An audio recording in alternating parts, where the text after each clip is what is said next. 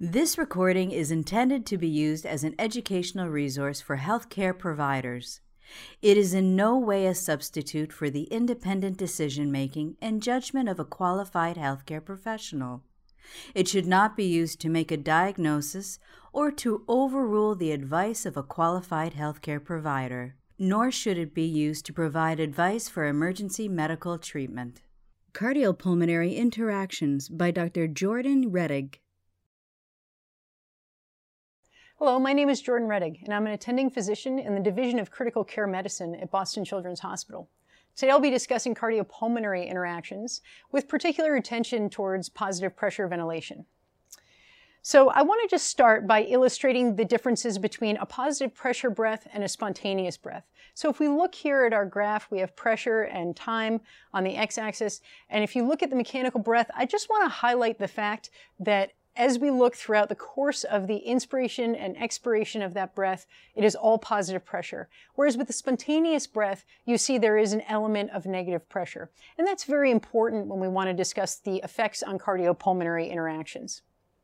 So I would like to start off by talking about some cardiac basics. So we need to talk about cardiac pump function.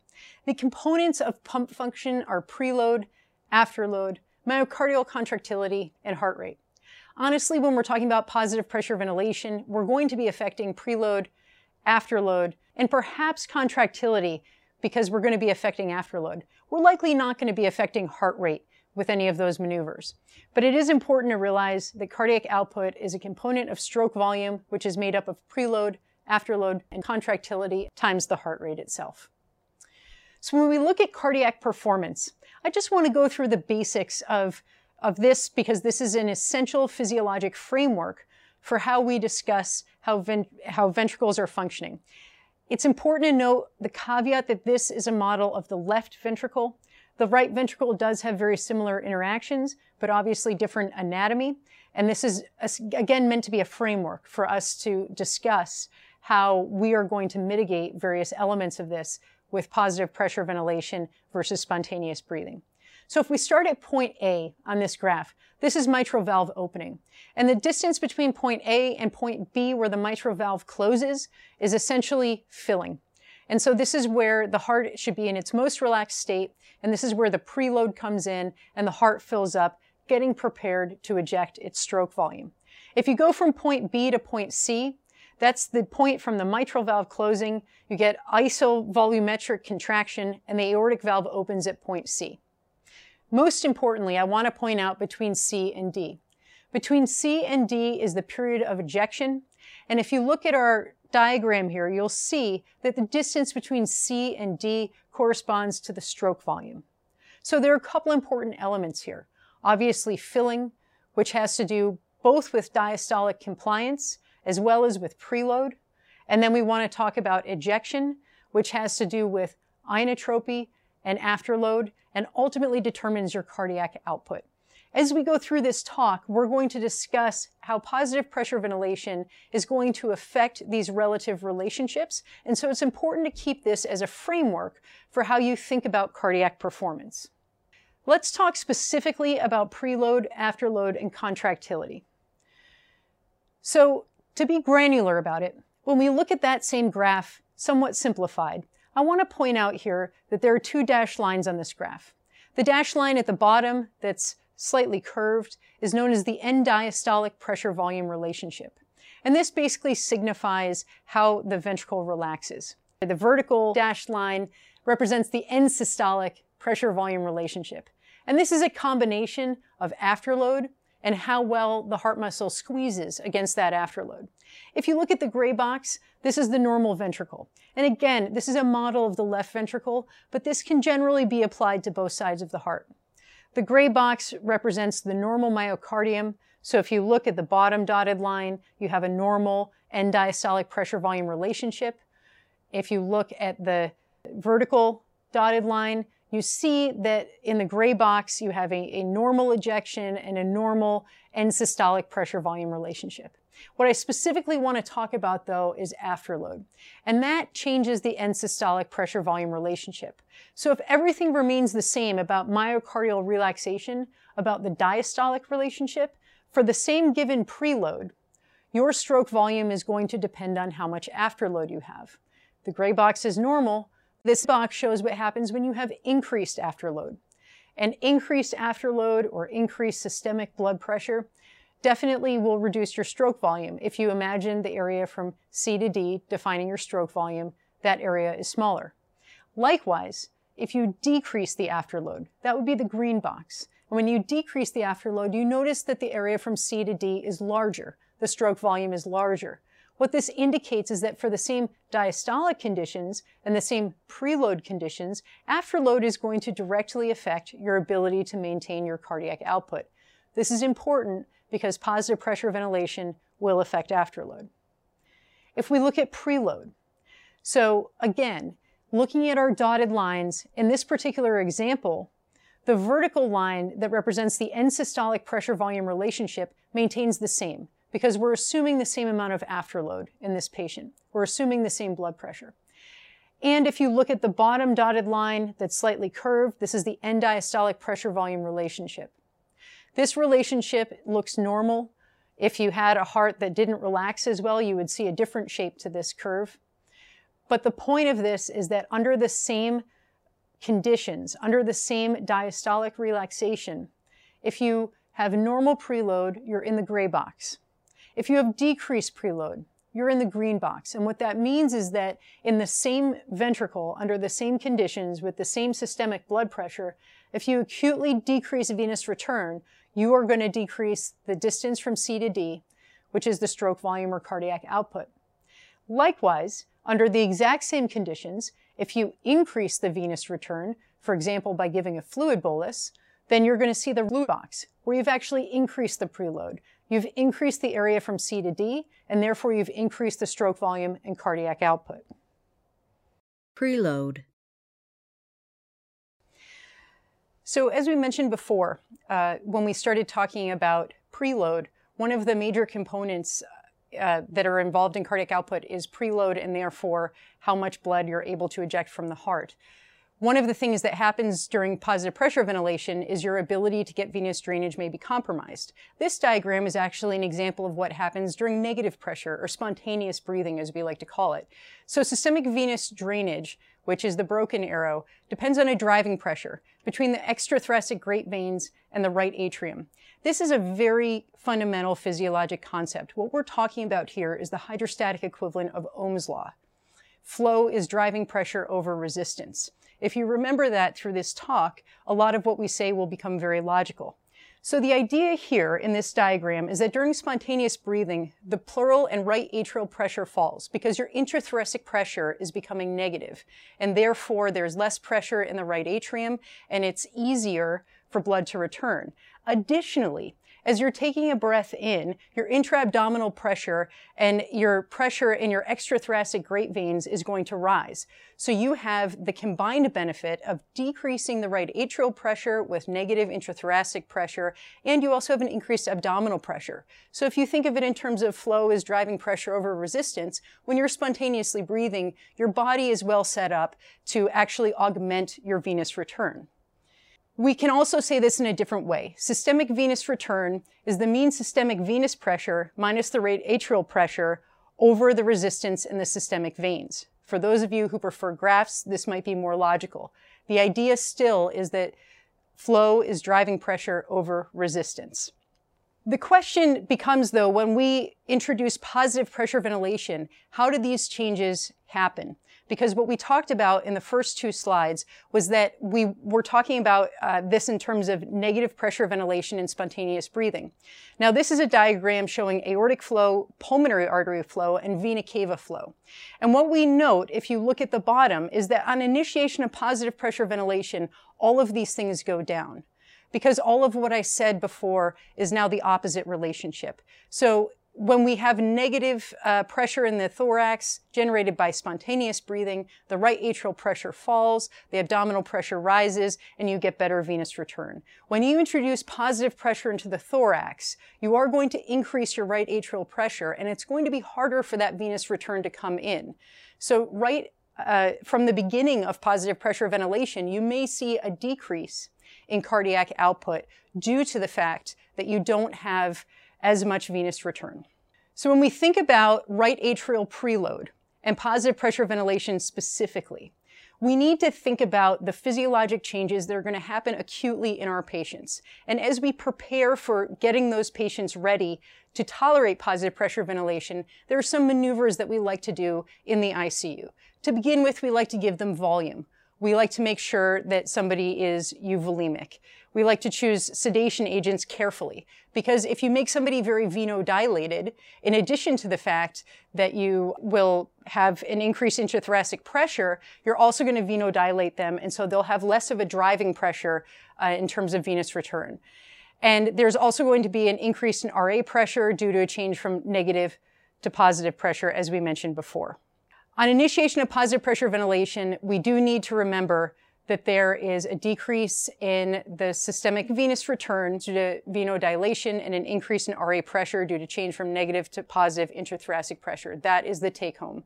So one of the things I want to talk about, so we've spoken about right atrial preload, and I think we understand the concept. Flow is driving pressure over resistance. When you move from spontaneous breathing, negative intrathoracic pressure to a positive intrathoracic pressure, you are going to create increased right atrial pressure, which is going to be an impediment to getting venous return. Afterload. So now that we've talked about the preload and the fact that the preload may be affected by positive pressure ventilation, I want to take a minute to talk about the afterload.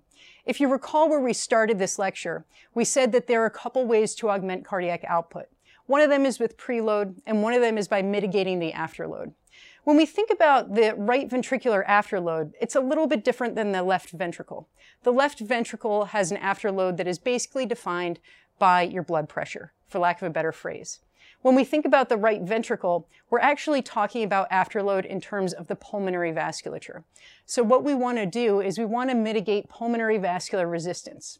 So I want to talk about mitigating right ventricular afterload. So we just talked about the fact that preload can be adversely affected by mechanical ventilation or positive pressure ventilation, because we talked about the relationship of once you introduce positive intrathoracic pressure, you're going to have a higher rate atrial pressure and less likely to get venous return. But I do want to talk about afterload, because I think traditionally people think that mechanical ventilation or positive pressure ventilation is bad for the right ventricle. And often they think that because of the relationship between the decreased preload and positive pressure in the thorax. I just want to be careful, though, to articulate that right ventricular afterload is equally important in the right ventricular function. If you recall where we started this lecture, we talked about the components of cardiac function, and we talked specifically about preload and afterload, and how you could actually increase cardiac output if you mitigated afterload. What this essentially shows is that overall, in the lung, if you're too atelectatic or you're too overdistended, you're likely to have elevated pulmonary vascular resistance. So if you have a patient that actually needs recruitment or requires positive pressure to allow their lungs to be open, in some ways, even though you might be impairing their venous return to their right atrium, you're likely going to be augmenting the afterload of the right ventricle insofar as you're going to be reducing it and actually making cardiac function better. If you look at this graph, it describes the relationship of the alveolar and extraalveolar vessels, but the total relationship is quite clear. When the lung is atelectatic, you have high pulmonary vascular resistance due to hypoxic vasoconstriction. And when the lung is overexpanded, you have high pulmonary vascular resistance due to mechanical compression. So it's essentially, if you look at RV afterload and mechanical ventilation, the goal of mechanical ventilation is to restore functional residual capacity. On induction, sometimes we do consider recruitment maneuvers, which is putting a relatively high amount of pressure into the lung to begin with in order to restore volume to reach functional residual capacity. But we must balance the effects of preload and afterload, because you are hearing, in fact, a mixed story. As stated before, the preload may be adversely affected, but if you titrate your ventilation correctly, the afterload may be mitigated to increase cardiac output. So the clinician is constantly going to have to balance between those two relationships. When we think about left-sided preload, so we just talked about the right side of the heart, and now we're going to shift to the left side of the heart. Pulmonary venous return is essentially the mean pulmonary venous pressure minus the left atrial pressure over the pulmonary venous resistance. Again, this is a derivation of Ohm's law. This is flow is driving pressure over resistance. In most cases, this is actually determined mostly by the right ventricular output. Unless there is a specific issue anatomically with the left ventricle or with the function of the left ventricle, for the most part, what the right heart puts out will be equivalent to left ventricular preload. There are a couple relationships that are important, though, and this is where, in the conceptual physiologic framework, we can use charts and graphs to sort of talk about cardiac output, but in the actual practical patient, we do have to address the fact that there are interventricular relationships. And so what happens on the right side is inherently going to dictate what happens on the left side. What happens on the right side traditionally is associated with venous return, and what happens on the left side is traditionally associated with cardiac output. But the truth is, both sides of the heart depend on both preload and afterload to dictate their function. So when we talk about transmitted or interventricular relationships between the right ventricle and the left ventricle, we want to talk about the fact that if you have decreased right ventricular preload, you will inherently decrease left ventricular preload because the blood to the left ventricle is all coming through the pulmonary circulation. So essentially, if you have poor venous return to the right side, you're going to have a low cardiac output state. The other thing is if you have increased RV afterload, it will diminish the ability of the right ventricle to pump blood through the pulmonary vasculature. And this is where we really talk about targeting functional residual capacity with our ventilator strategy. Again, getting back to previous slides, we want to mitigate the relationship of pulmonary vascular resistance and lung volume. So we want to target functional residual capacity in order to make sure that the right ventricle doesn't have additional afterload. Some situations where you can get additional afterload include pulmonary hypertension and other pulmonary vascular disease.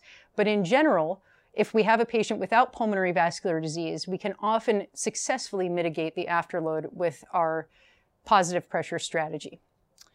The other thing that is worth noting, because it does come up with patients and it can be quite disconcerting for clinicians, is you can get increased right ventricular filling.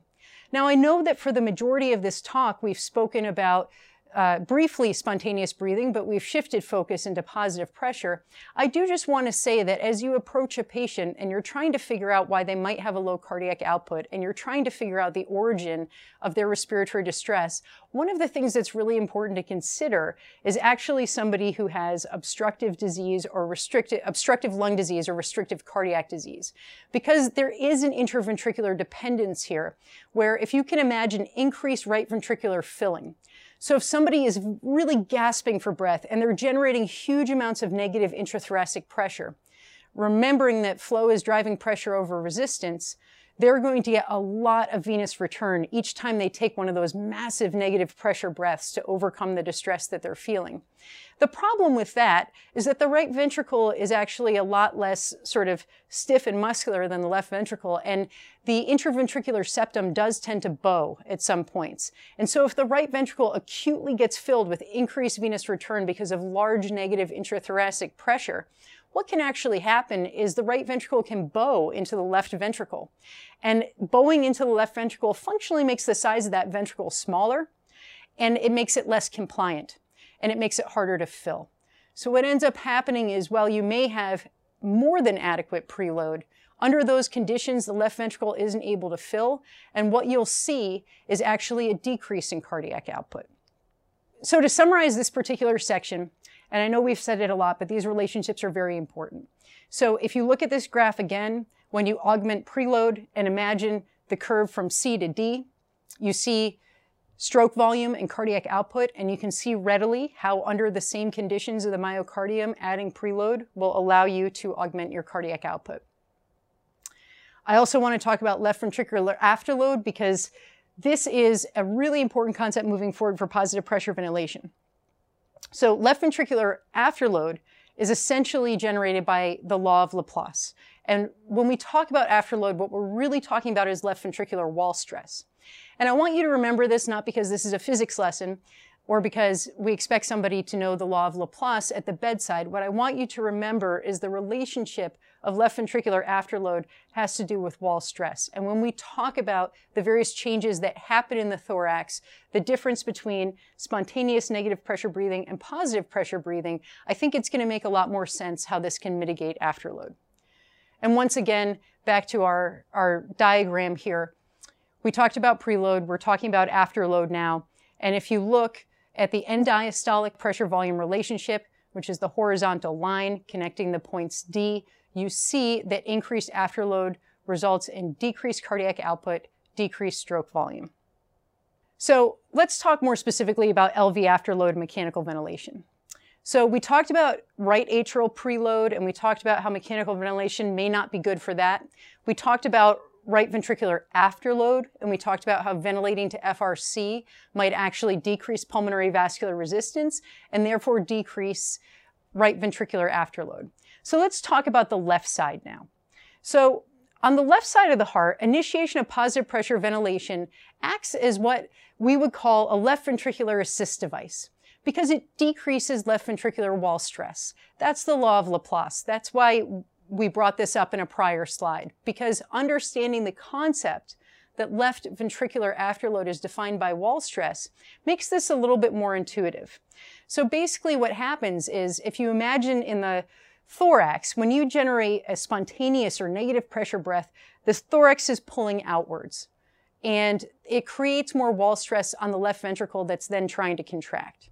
If you imagine a positive pressure breath where the pressure is coming inwards, you can imagine that that inwards pressure decreases the wall stress and actually allows that ventricle to contract better. So even though there are some adverse effects on preload, one of the great benefits of positive pressure ventilation is to mitigate left ventricular afterload. So we consider positive pressure ventilation when somebody has diminished cardiac function and cardiac output, because if you remember back to where we started this lecture, when somebody has decreased afterload, they can actually acutely have increased stroke volume. So the other caveat to this, though, is attention. Strong attention needs to be paid to when we discontinue positive pressure ventilation in those patients who have left ventricular dysfunction, because you cannot underestimate the fact that we have provided this left ventricle with an afterload reduction by causing positive pressure in the thorax. When you acutely remove that, if the left ventricular function has not changed from where it was, you may actually have an acute cardiac output failure. You may actually have an acute left ventricular failure. So you need to be very careful about how you add and remove positive pressure ventilation for a variety of reasons, but particularly when you're removing it in the case of left ventricular dysfunction. This is also further exacerbated by excessive negative intrathoracic pressure. So as we spoke about before, a lot of negative intrathoracic pressure definitely helps venous return, but when we talked about the intraventricular relationship, what we also discovered is that excessive venous return can cause bowing of the septum, it can cause an acutely enlarged right ventricle, and it can actually cause a smaller, less compliant left ventricle and therefore decreased cardiac output. If you imagine the scenario of extubating somebody in the ICU, particularly a child who you may not be able to have fully awake and cooperative at the time of extubation, if they start off with left ventricular dysfunction and then additionally get extubated and have a laryngospasm or respiratory distress or anything crying that would prompt them to take large, big breaths, suddenly not only is their left ventricle missing its assist device to mitigate the afterload, but you're then having that adverse intraventricular interaction of the RV becoming acutely dilated with large venous return as a result of big negative pressure breaths. And so you have sort of a double hit for losing your cardiac output. So it turns out that while positive pressure ventilation can be a very effective way to support the ventricle, as you remove it, you also have to be extremely careful that you don't suddenly induce a state where the patient would acutely lose cardiac output. Clinical examples. So let's talk about some specific examples, because I know these concepts can be a little bit confusing to talk about abstractly. So we're going to talk about some patient examples that are fairly common in our practice, and I think help illustrate some of these points. So I want to talk about obstructive disease. I'll tell you as an intensivist, this is one of the scariest patients we see in the emergency room. This is a patient who is an acute status asthmaticus, has bad obstruction, and there's a question about whether or not you want to manage his airway, and there's a question about, is this child going to have a significant life-threatening event beyond what has brought him in? And so I want to use this opportunity, as this is a common disease, to reinforce some of the concepts that we've discussed earlier in the talk. So I want to talk first of all about dynamic hyperinflation. So I'm talking specifically about the lungs. This is not about cardiac function, but they're very much related. So if you think about somebody with an obstructive pattern, if you look at the flow diagram in letter A, what you'll see is somebody who has obstruction. They breathe in and they breathe out, and these are spontaneous breaths, so you're going to see positive and negative pressures, but they never quite fully exhale. And as they don't fully exhale, if you look over at letter B, what you can see is the lung volume starts to go up. It starts to stack, and that's the physiology of obstructive disease. They become hyperinflated. If you look at C and D, that would be a normal patient. If you normally exhale, your lung volume returns to its normal state and you don't become hyperinflated. So I want to think about hyperinflation in the context of our asthmatic patient and how that might affect cardiopulmonary interactions. So there's blood pressure variation with inspiration and expiration due to intraventricular dependence. We've talked about this before, but I think having seen these patients, this will really bring the concept home. During inspiration, we have increased venous return, increased RV preload, bowing of the septum, and decreased left ventricular compliance. The decreased compliance, remember, comes from the fact that you have this big negative intrathoracic pressure, which is adding wall stress to the left ventricle. The decreased filling leads to a decreased blood pressure, and this process is reversed during expiration. For those of you who have been reading classic physiology, you'll recognize this phenomenon as pulsus paradoxus.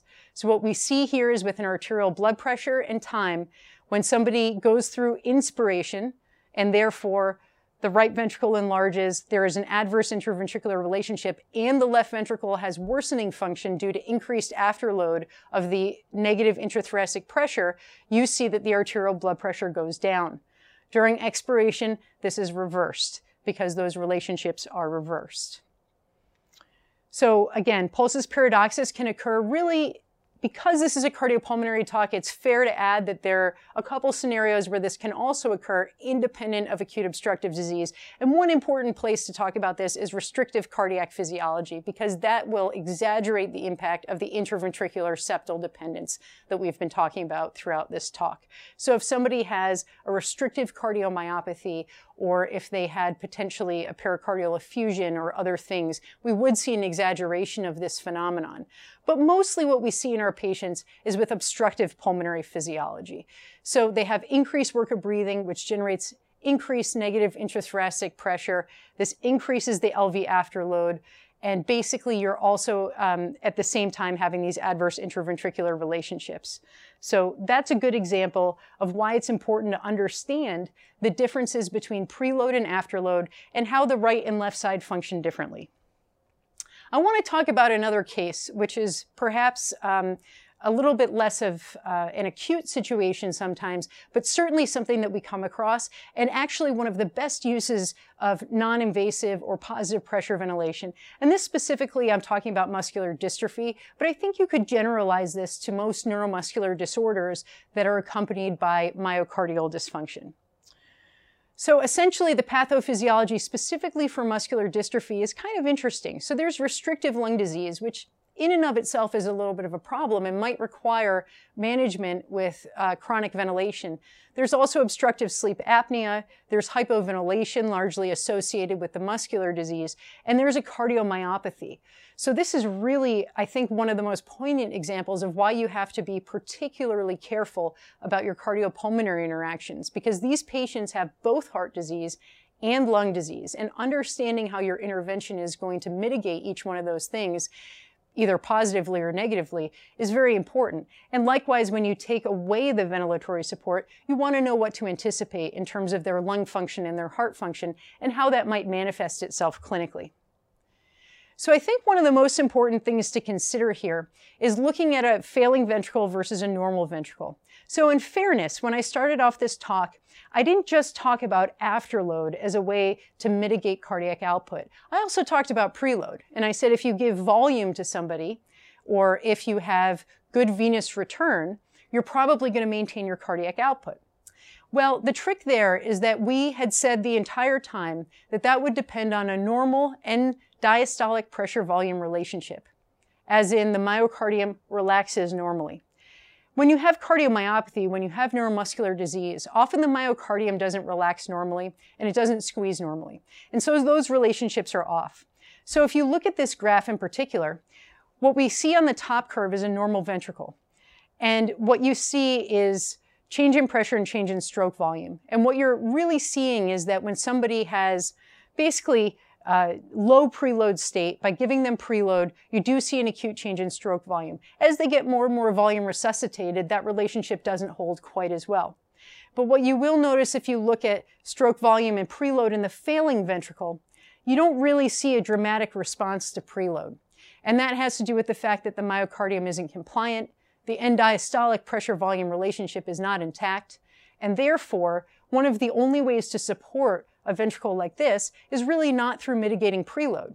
Don't get me wrong, if you deprive that ventricle of preload, you will have problems. But adding additional preload doesn't necessarily solve your problem. This is a ventricle that's going to need afterload reduction and careful inotropic management.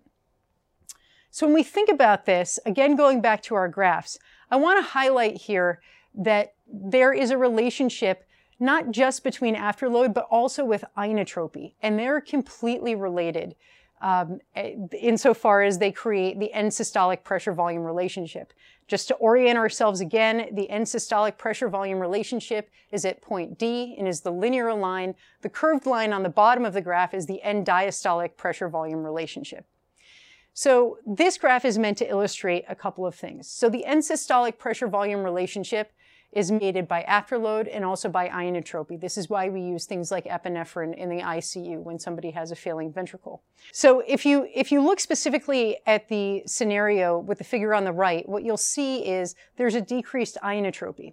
And what you can imagine in this end systolic pressure-volume relationship, the gray box is normal, the blue box is decreased inotropy. Likewise, on the left side, you can see increased inotropy. So I'll encourage you to remember that when we're talking about the end systolic pressure-volume relationship, it's mitigated by inotropy and afterload. So when you're in a low state of inotropy, insofar as what I mean by that, your ventricle isn't squeezing well. If that occurs, one of the ways you can mitigate that is either by adding an inotrope, or you could mitigate the afterload.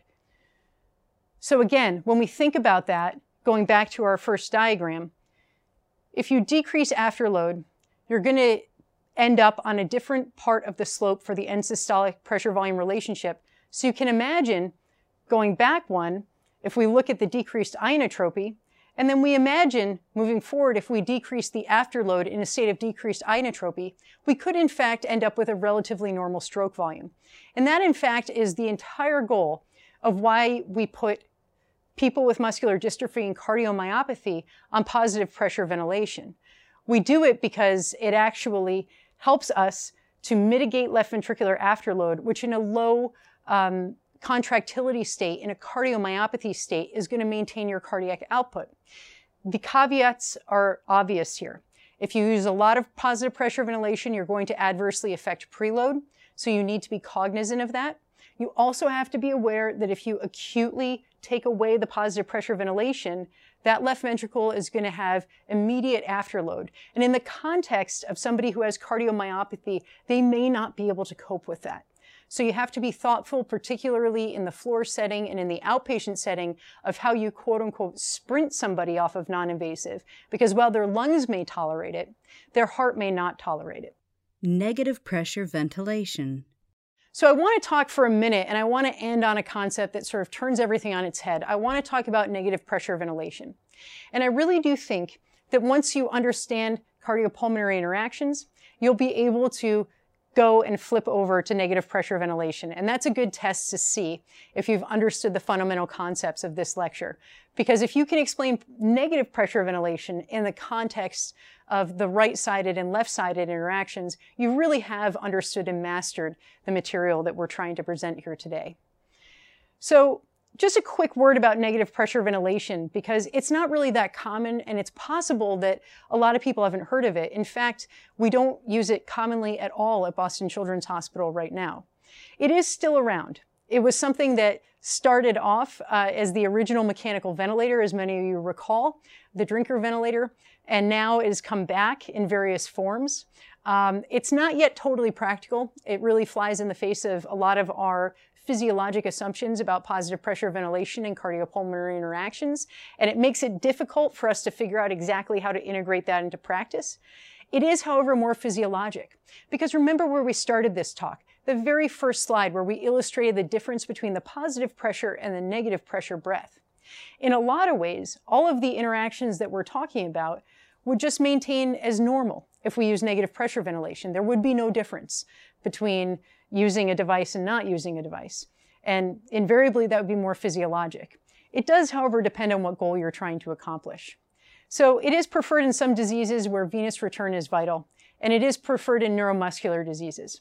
Because you can sort of imagine, not just in terms of physiology, but in terms of relative patient comfort, the negative pressure ventilator that has been developed is actually a shell, a cuirass that fits over the chest, and it doesn't involve a mouthpiece or a facial interface that could potentially be distressing to a patient. And so in a lot of ways, it's more physiologic. In a lot of ways, it could be more comfortable. People could talk, they could eat, they could wear glasses, they could really function normally in terms of their face and their mouth and everything else. However, there are some obstacles. But again, we're here to talk about cardiopulmonary interactions, so we're going to stick to that topic for now. So basically, how does it work? And we're going to talk a little bit about biphasic cuirass ventilation, because it's not fair to ask you questions about cardiopulmonary interactions if I haven't told you how the device works. So the pressure applied within the cuirass acts uniformly over the thorax. It works like a shell over the chest. And the lung expansion is also uniform, so it ventilates all areas of the lung. There's a negative pressure that gets generated within the chest cuirass for an inspiration or continuous inspiratory assistance. If you think of it in terms of positive pressure ventilation, if it's continuous negative pressure, that's analogous to continuous positive airway pressure, or CPAP. If it's something that synchronizes with the patient's respiratory effort and provides bi-level pressure, that's analogous to BiPAP, or biphasic positive pressure ventilation. A positive pressure within the cuirass induces expiration if you want to be in that biphasic mode. So basically, there's a sensor at the level of the nose of the patient, and you have negative pressure, and then when the patient starts to exhale, you get a burst of positive pressure, which creates a bi-level difference. But in general, you're maintaining a negative pressure, much as you would maintain some degree of positive pressure, whether you are on CPAP or BiPAP.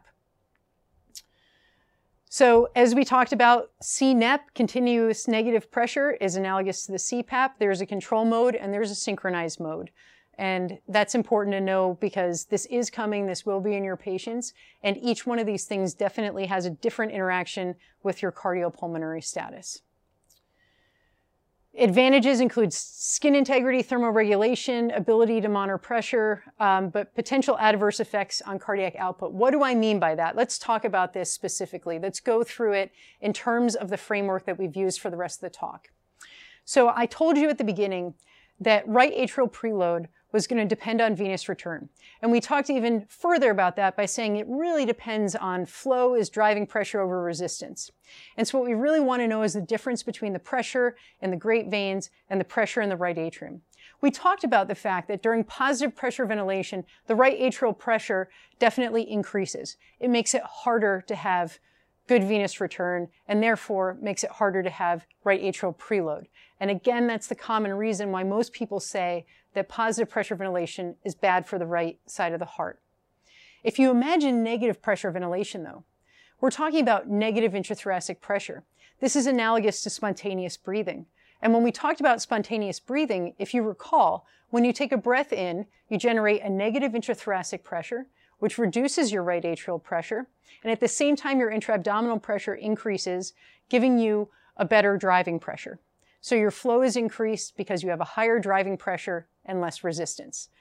Negative pressure ventilation would accomplish that well. So if you have a patient who is particularly dependent on preload, a kid who has a dysfunctioning right ventricle, or somebody with a very stiff right ventricle, or somebody specifically with pulmonary hypertension who's very sensitive to preload, this might be a good modality for you to use, because the opposite of positive pressure ventilation, negative pressure ventilation, is going to augment your preload.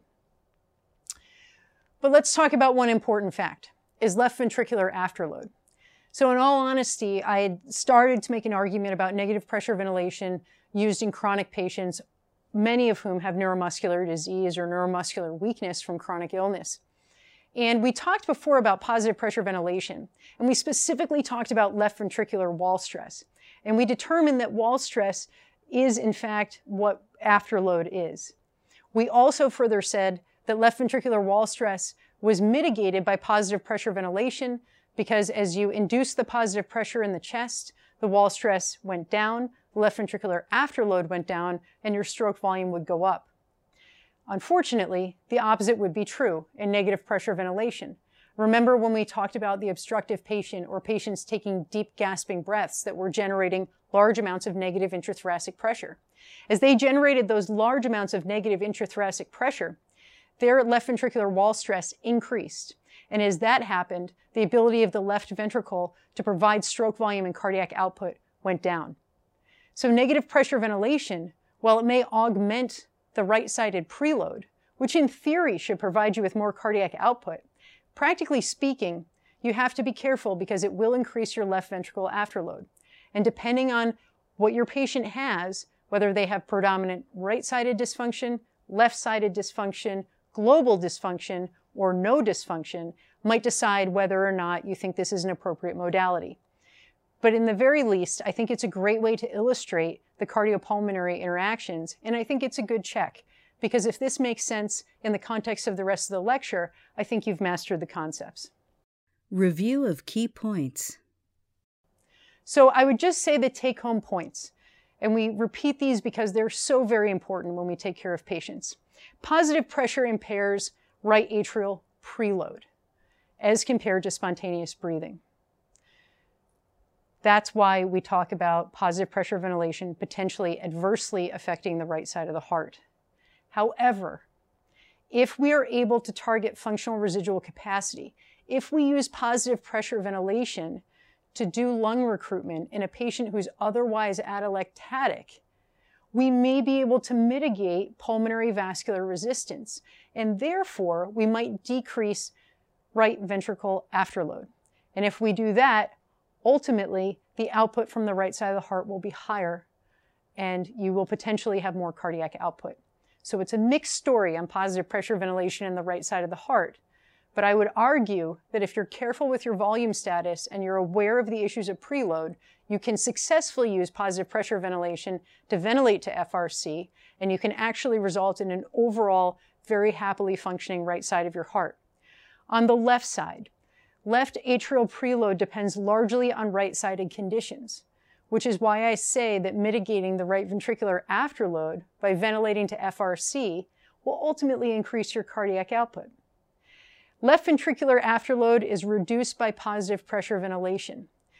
It is absolutely essential to remember that positive pressure ventilation is in essence a left ventricular assist device, which can get you out of trouble if somebody has an acutely dysfunctional left ventricle and low cardiac output state.